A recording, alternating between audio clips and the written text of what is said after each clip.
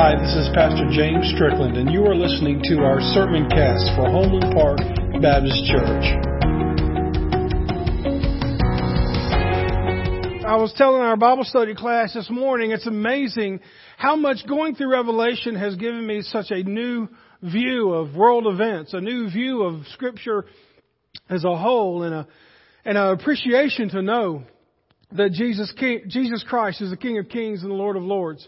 And if you have Him in your heart, you will prayerfully not have to go through this great tribulation that we've been talking about.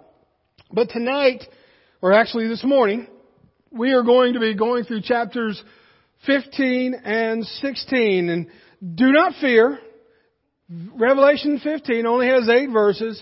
Plus, it's more like a prelude to lead into the last set of 7 judgments, which are the bowl judgments. Last week we left off at the final battle of Armageddon. And so today in Scripture, John goes back to describe God's judgment in greater detail.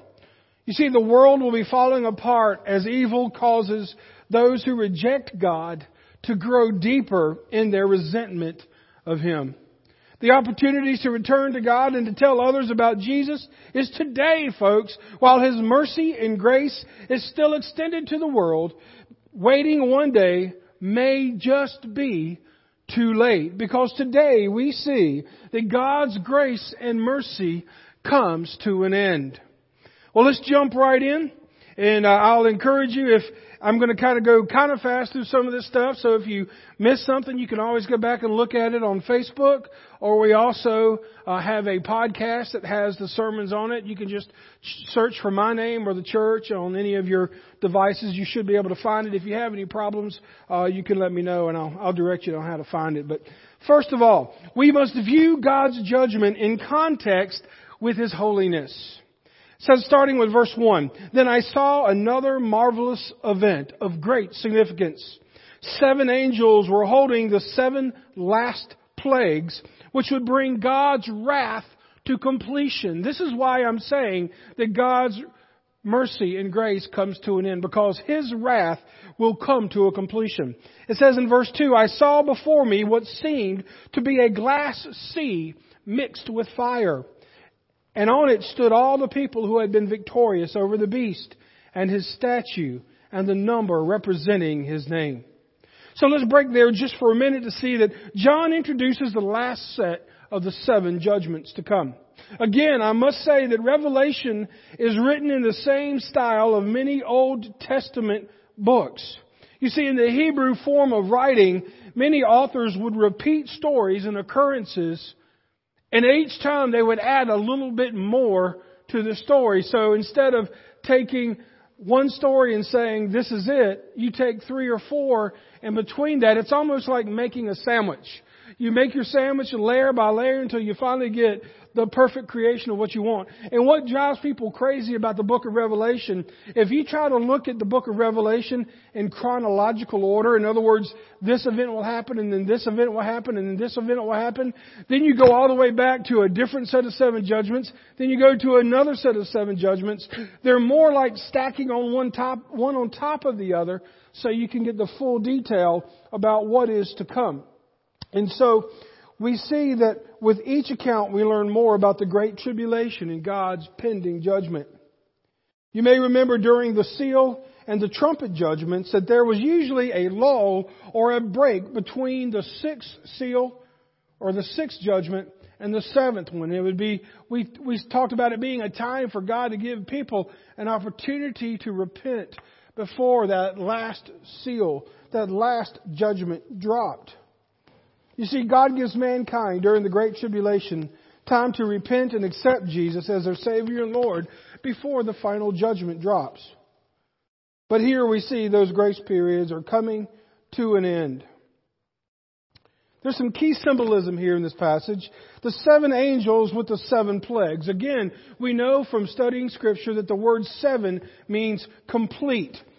It means that this is perfect. This is the perfect judgments, the 7 judgments that we can see that are coming straight from the throne of God. It talks about the sea of glass and the red around it Well, chapter 4 described the sea of glass. If you go back to Revelation 4, it described the sea of glass as representing God's holiness. But today we see it describing God's judgment. The red color here could be, one, a reference to the Red Sea of God being with His people, or it could be a reference to the amount of judgment and the fire and the heat that will be taking place during the wrath of God's judgment. It's almost like we like to go up to Table Rock every now and then, and some days if you go up there and you go to Table Rock or any lake, really, and you know when it's really still, you can see the reflection of the mountains or whatever is around it in the water. So when you see this sea of glass, it's much like all this judgment is going on and you see a reflection of it in this sea of glass. All of the people who had been victorious over the beast, we see there, it says, those that have been victorious. Who is that? Those are the saints and the martyrs that had come to know Jesus Christ during the Great Tribulation. They are considered victorious because even though they may have been killed by the Antichrist, their day of victory over death is coming. Next we see in the rest of verse 2 through 4, the Song of Exodus is the Song of Revelation. What do I mean by that? The Song of Exodus is the Song of Revelation. Well, I think you'll be able to see it as we go on. They were all holding harps that God had given them. So yes, you're going to learn how to play the guitar. And they were singing the song of Moses, the servant of God, and the song of the Lamb. So we have two different songs here. And this is the song that they are singing. Great and marvelous are your works, O Lord the Almighty. Just and true are your ways, O King of the nations. Who will not fear you, Lord, and glorify your name? For you alone are holy. All nations will come and worship before you, for your righteous deeds have been revealed. Well, we see here that God's presence is among His people even during the Great Tribulation. God's presence is among His people even during the Great Tribulation. The images that are presented in this song that we just read, they mirror the very same song of Moses that they sang when they were in the wilderness coming out of Egypt. So when it says the song of Moses and the song of the Lamb, we see a pairing between the exodus of God's people in Egypt and then the exodus of God's faithful through the Great Tribulation. The song of Moses accompanied with the song of the Lamb. We see a beautiful connection. What is this connection? There's a connection between the Old Testament and the New Testament. There's a connection between the law, the 10 Commandments, and the love and the sacrifice Jesus made so that those of us that cannot fulfill the 10 Commandments and be perfect, no one can be perfect. That's why we have Jesus. We also see a pairing that in the Old Testament, the law condemns us. It tells us where we are wrong. And then in the New Testament, the sacrifice of Jesus saves us from that. In the Old Testament, the law showed us our need for Jesus. In the New Testament, our needs are met through Jesus. Just a side note, in this song, we see God's works, we see His ways, and we see His worthiness, all proclaimed in this song. And if you notice, the martyrs are not singing about how they were killed for their faith. The martyrs are only singing about God alone.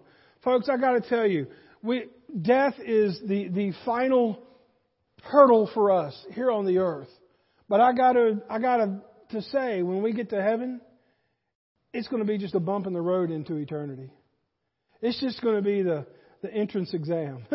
It's just going to be the open door to the rest of eternity. And then here we see verses 5 through 8, the final 7 bowls of judgment are presented. It says, Then I looked and saw a temple in heaven, God's tabernacle. It was thrown wide open. The 7 angels were holding the 7 plagues out, and they came out of the temple. They were clothed in spotless white linen with gold sashes across their chests. Then one of the 4 living beings handed the 7 angels a gold bowl filled with the wrath of God, who lives forever and ever. The temple was filled with smoke from God's glory and power. No one could enter the temple until the 7 angels had completed the pouring of the 7 plagues. Now, We see here that God's tabernacle is mentioned. Many believe that if you go and read through the Old Testament, I know some of you read through the Bible, and when you get into the names and the numbers and so-and-so begat so-and-so, and it's hard to pronounce those things, and then they go into the details of how they prepared the temple and how long the pole should be and where the ark should be, and you're like, oh my goodness, this stuff is, whoo! But I'm telling you, many people believe that the way that God orchestrated and designed the temple for the Israelites in wilderness and the temple in Jerusalem is based off of what the temple of God is like in heaven. It's a replica of that. And then we see, notice the source of the 7 plagues comes straight from God's throne. Folks, judgment comes from God's throne. The 7 angels are acting under God's authority. The fact that the angels were wearing spotless white linens and gold sashes reminds us of God's holiness. Folks, I got to tell you again, God is holy. It is this holiness that led Him to sacrifice His Son, Jesus, for your sin and mine. It is His holiness that demands judgment upon those that reject that sacrifice.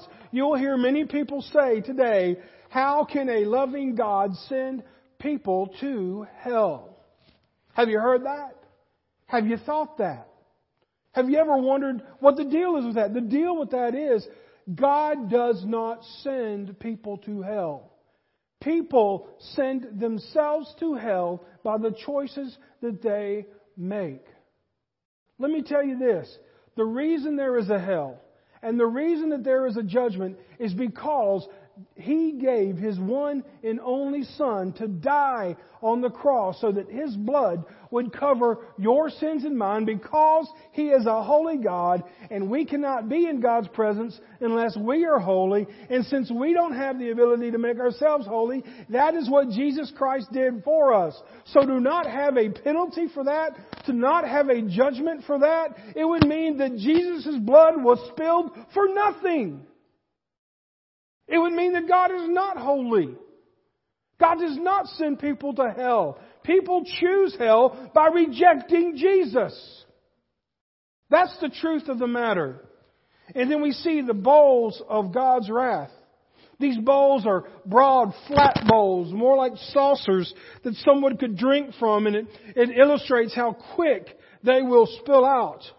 You'll notice that it talks about that there was smoke in the temple there. That is a call back to Exodus when God's Shekinah glory would be in the Holy of Holies. In other words, that was meant that God's actual presence would be with them in this Holy of Holies. That means that God's presence is with them as these plagues are being doled out.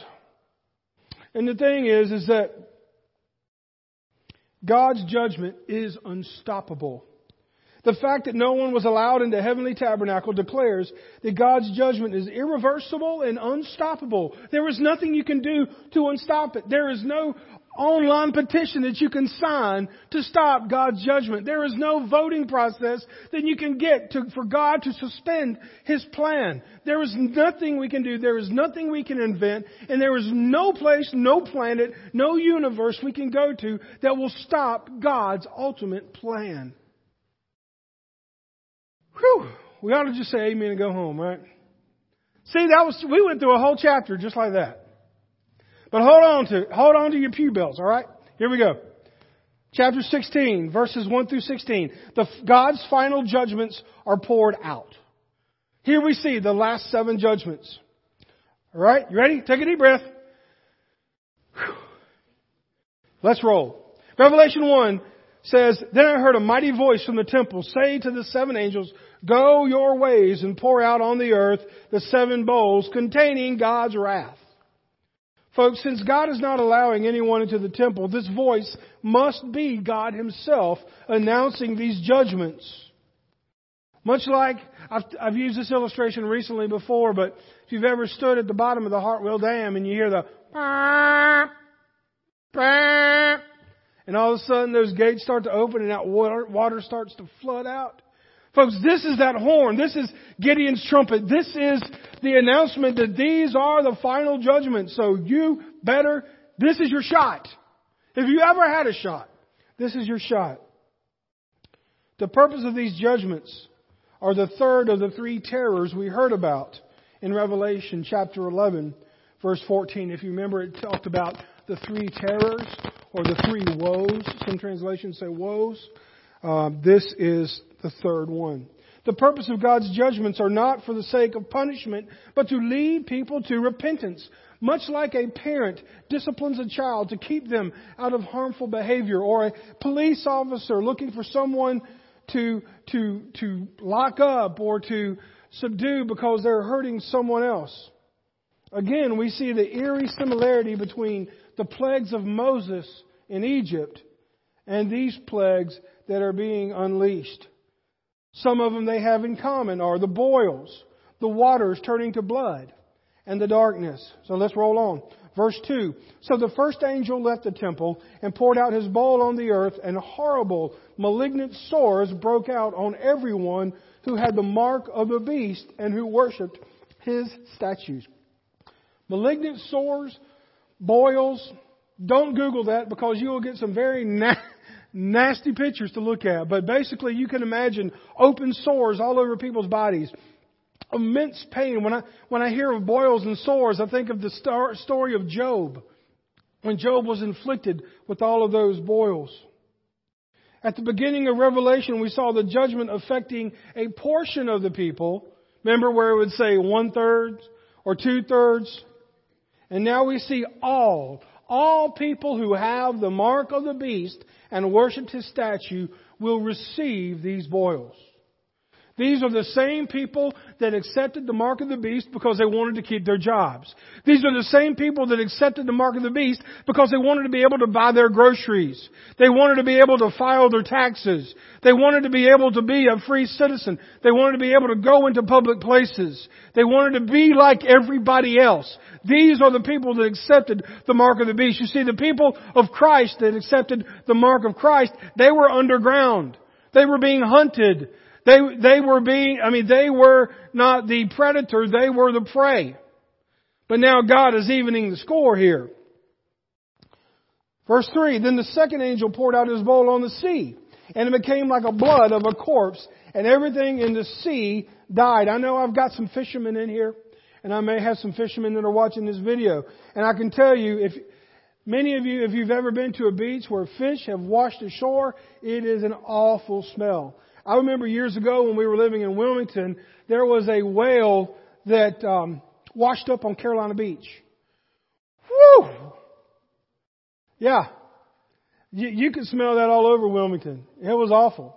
I remember I used this as a sermon illustration one time. I can't remember where it was, but there was some place, like back in the 40s or 50s, where a whale washed ashore, and they had the bright idea to blow it up with dynamite. It wasn't a good deal. Because chunks of that thing went everywhere. And it ended up stinking the whole place. And so, as graphic and as gross as that is, I do have a point for sharing that. The seas will be red with blood. It will be red with the blood. There will be no more sea life. No more fishing on this earth. The only fishing you'll be able to do is up in heaven. All the sea life will be dead. The water will smell like an old fish has washed up on the shore. Here we see every living creature in the sea dies. Their blood and carcasses will pollute the water. And folks, the water system will be destroyed. You want to see a world go nuts? Destroy the water system. We've even seen that here. When the water system is challenged, people go nuts. You can't find a bottle of distilled water within 30 miles of this place when that happens. Verse 4, then the third angel poured out his bowl on the rivers and the springs, and they became blood. So not only the seas, but those of you who say, well, I'm good, I can go fly fishing in the stream down the street. Nope, it's going to be red too. All the living creatures in that water are going to be dead too. You know, that kind of makes me wonder if you have fish in a fish tank at home, will they die too? Maybe, I don't know. One of those things that just make you think, But I think in those days when this is happening, my fish tank is going to be the last of my worries. Not only the seas will be polluted, but also the rivers and the streams. Jesus' return at this point is imminent. It is just around the corner. With ecological disasters such as this, the human race will not survive long. Folks, we see the universe disintegrating. We see our world disintegrating. We see the circle of life imploding. One person got that. Thank you, Donna. But the evil people of the Great Tribulation, they were so thirsty for blood of the martyrs, now they're going to have to drink blood. Verse 5 says, "And the angel who had authority over all the waters, saying, You are just, O Holy One, who is, who always was, because you have sent these judgments, since they shed the blood of your holy people and your prophets, you have given them blood to drink. It's their just reward." These people that wanted nothing but to see God's people destroyed are now going to have to choke on their own version of what God is giving them, their own wrath that God is giving them. God's holiness, again, we see it. You are righteous, God. You are the Holy One who was and always is what this says. The ones that once refused the living water of Jesus Christ are now having to drink this blood of death. It says in verse 7, "And I heard a voice from the altar saying, Yes, O Lord God the Almighty, your judgments are true and just." Then the fourth angel poured out his bowl on the sun, causing it to scorch everyone within its fire. Everyone was burned by this blast of heat. And they cursed the name of God, who had control over all of these plagues. They did not repent of their sins and turn to God and give Him glory. When I read this, I kind of think by the time you get to the end of these 7 judgments, it's going to look like, again, the universe is falling apart. Because the only way I could see that we would be scorched by the sun is if somehow this whole orbit thing got mixed up. And somehow the sun got closer to the earth than we could handle. The earthquakes that will be happening, the water sources being ruined, the thunders and the windstorms and all of these things, these epic natural disasters will be happening. Folks, the world will be falling apart. The sun that once offered light, warmth, and a good tan will now be scorching all those who are left behind. The blessing of the sun would now be a curse. And note the shift. After we've just finished the 4th judgment, and so now we shift from how it's going to affect those who have rejected Jesus Christ. Now it's moving on to the governments and the officials. It concludes the 4th bowl concludes those that are directed at God's people. Now it turns to the beast and the government. And you would think after all of this, people would be running to God, running to churches, running to Christians. But we saw in the text, in verse 4, they just dug in deeper to their hate of God, hate of the God. And the worse it got, the more they hated Him. Then, verse 10, "Then the 5th angel poured out his bowl on the throne of the beast, and his kingdom was plunged into darkness. His subjects ground their teeth." Some translations say they gnawed their tongues in anguish. "And they cursed the God of heaven for their pains and sores. But they did not repent of their evil deeds and turn to God." Folks, here we see the Antichrist kingdom is plunged into the darkness. Yes, the darkness is symbolic of evil. In other words, the lack of light that there will be on earth. But also darkness is a real darkness that will be felt.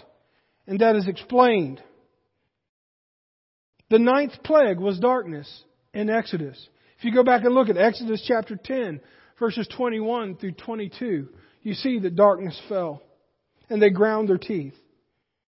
Folks, this darkness is a preview of hell. And if you don't believe that this darkness plague is real, Jesus Himself talks about it. Let me show you this verse. In Matthew 25, verse 30. Jesus Himself says, "Now throw this useless servant into the outer darkness where there will be weeping and gnashing of teeth." Even Jesus talks about this place. Verse 12. Then the sixth angel poured out his bowl on the great Euphrates River, and it dried up, so that the kings of the east could march their armies toward the west without hindrance. And I saw 3 evil spirits that looked like frogs.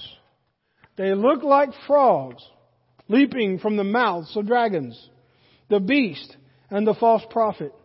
They are demonic spirits who work miracles and go out to all the rulers of the world to gather them for battle against the Lord on that great judgment day of God the Almighty. It says in verse 15, look, Jesus says, look, I will come as unexpectedly as a thief. Blessed are all those who are watching for me, who keep their clothing ready so they will not have to walk around naked and ashamed. And the demonic spirits gathered all the rulers and their armies to a place with a Hebrew name, Armageddon. Well, there's a lot to unpack there. And again, I'm giving you the basics. We could spend hours on each one of these. And I encourage you to study more, to look into these things more. But again, the more I study about Revelation, the more I just want to study about Jesus. I mean, really. The Euphrates River. The Romans considered the Euphrates River to be a secure barrier against invasion from the empires of the East.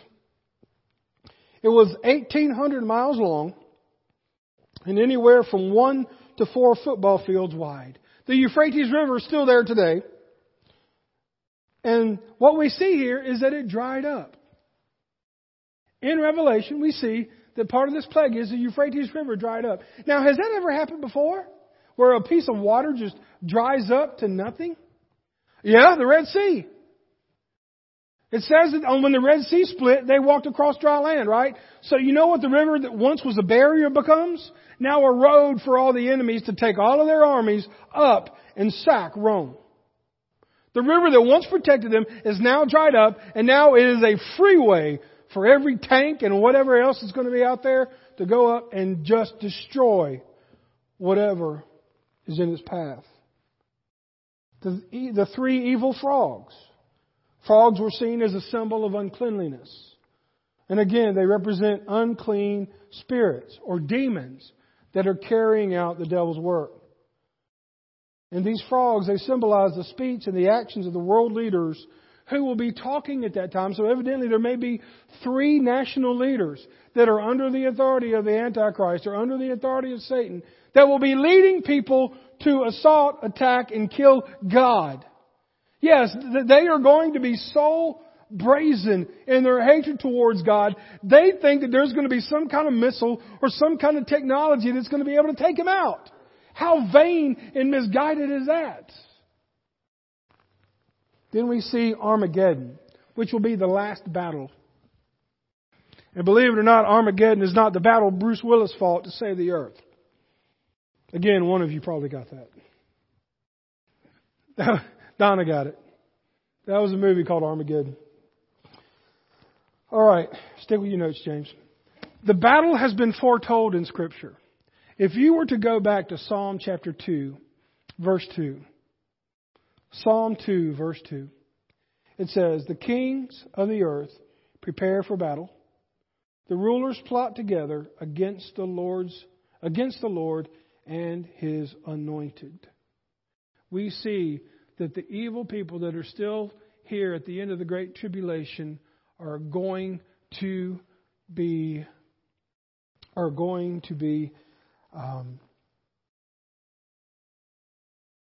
fighting against God. Now, this great battle happens at a place called Armageddon. Armageddon. If you ever wanted to Google, you could Google Megiddo. You could actually Google Tel Megiddo. Tel Megiddo, I actually remember I had a biblical archaeology class, and I did a project on the Tel of Megiddo, which a tel, T-E-L, is basically where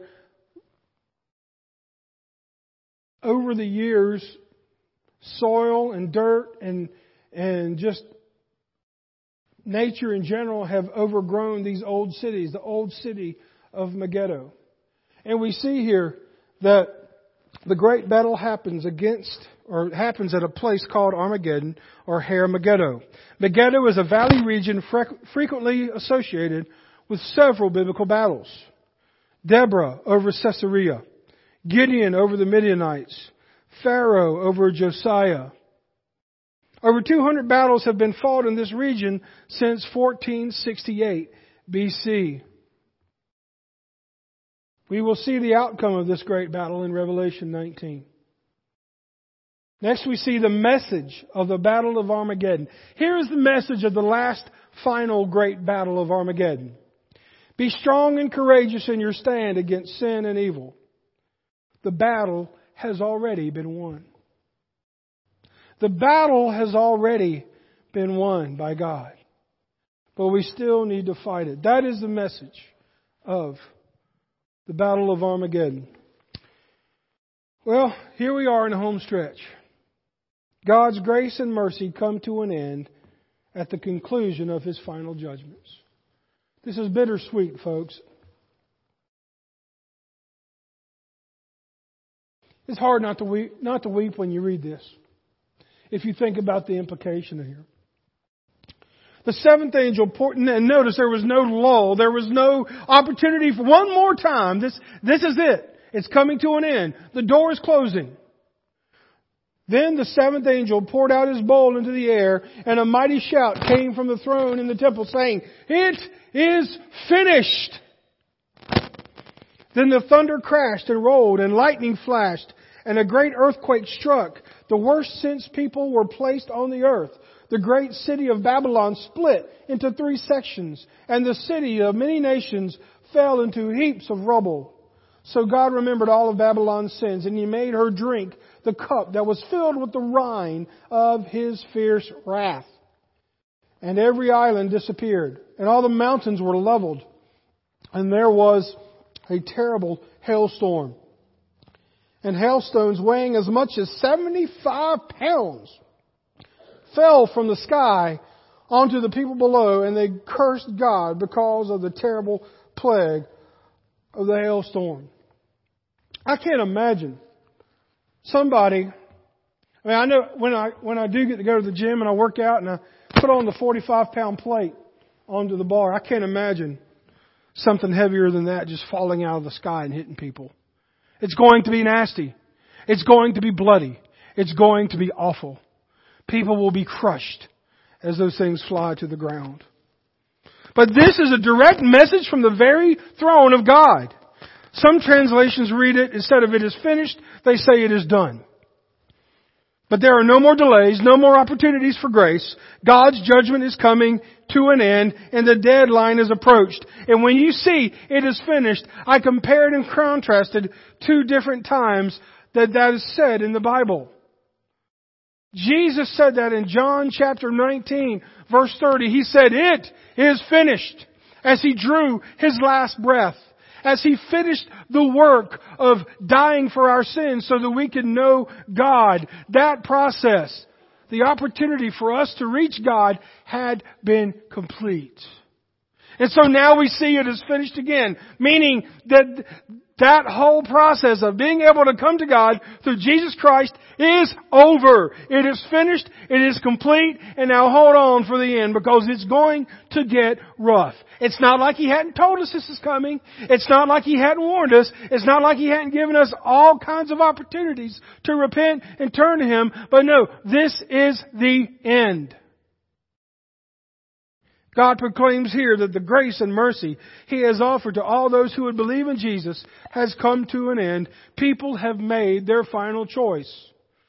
What is it they used to say on, was it Everybody Wants to Be a Millionaire, or one of those shows? Is this your final answer? Well, yes, this is God's final answer. The mother of all earthquakes hit the earth. God shakes the earth with a tremendous earthquake. And that's even foretold in Hebrew chapter 12:26, where it says, "When God spoke from Mount Sinai, His voice shook the earth, but now He makes another promise. Once again, I will shake not only the earth, but the heavens also."